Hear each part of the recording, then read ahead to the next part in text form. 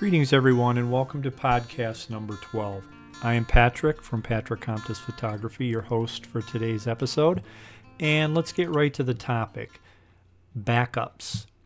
Photographers, creatives, anybody that does work for a client or for pay should have some form of backup.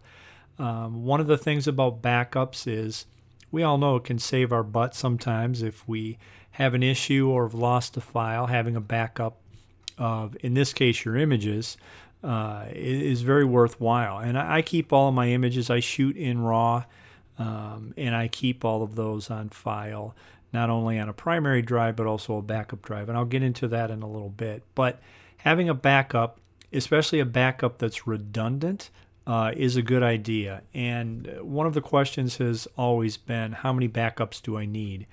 I have three. I have a primary backup, which after I get done with a shoot, I immediately load it to an external drive that has those images on there. I then use on my MacBook a program called Carbon Copy Cloner, and I will make an exact duplicate of my primary drive on my backup drive. And that includes edits and things that I may do as well. And from there, I then have a IOSafe Model 214. It's a little bit older, but it works really well for me, which is from Synology. And that will also read from my backup drive that is on my computer. So I actually have three places that I can go to get my images should something occur.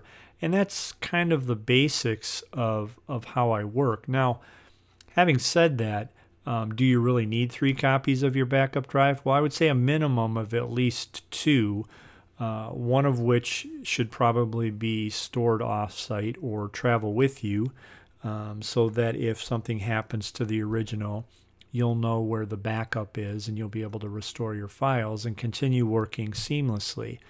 I found that the external drives work really well. I've never found it a good idea to back up my images on my computer because it just isn't big enough and it eats up memory and everything really quick, and I just don't have enough space, so I had to go external.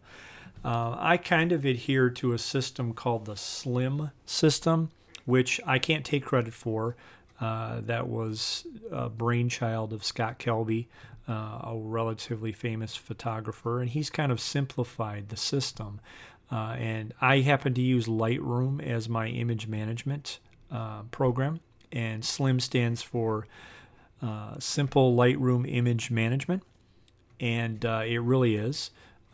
Basically, without going into a lot of detail on my backups, I only have one folder on my primary drive, and that is where I put all my files. Now, in that one folder, and I simply call it, my backups, there are categories, and the categories range anywhere from family to wildlife to landscapes, portraits, architecture, anything like that. And then when I go and I sort these images after they're done and they go in these individual folders, I can then make a backup of that structure on my backup drive. And I really don't use keywords. I can find any image I want because I know what folder that it's going to be in. And I've just simply named them with one word. And it works for me. Again, this is just my system. It's not for everybody. Everybody develops their own methodology of saving their files and backing up their files, but I found this to be really, really helpful.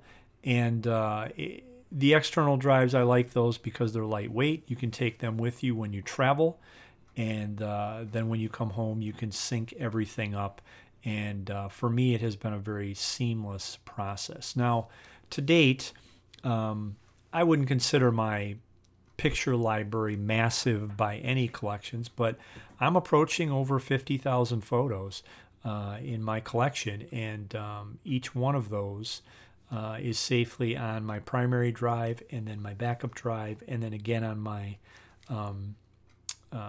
remote drive, the Synology. So I have a copy that's with me a copy. I know where it is, the backup, and sometimes that's off-site. And then I have the third, which is, I guess you could classify that as the cloud, but technically it's a fireproof thing that is synced to a cloud or a server off-site. So I guess it technically is a cloud, but it works really well. It's easy to do. I've actually done a blog post on this, my workflow and my backup on my website. So if you just look at workflow or backup in the keywords, it'll pop right up. So that was just a question that I've heard a lot of individuals asking. How do I do my backup? And I just wanted to do a quick little podcast. Hopefully that will spur you guys on to back up your images today. And if they're not organized, get them organized so that it'll make your life a whole lot easier. So I appreciate you guys taking 5 or 6 minutes out of your day just to listen to these quick little rants and raves that I do on there. I hope you find them helpful. You can find me on the web at www.patrickcomptusphotography.com. I'm also on Twitter and Instagram and Facebook. And I look forward to interacting with you guys. And remember, if you follow me, I'll be happy to return the favor. Thanks, guys.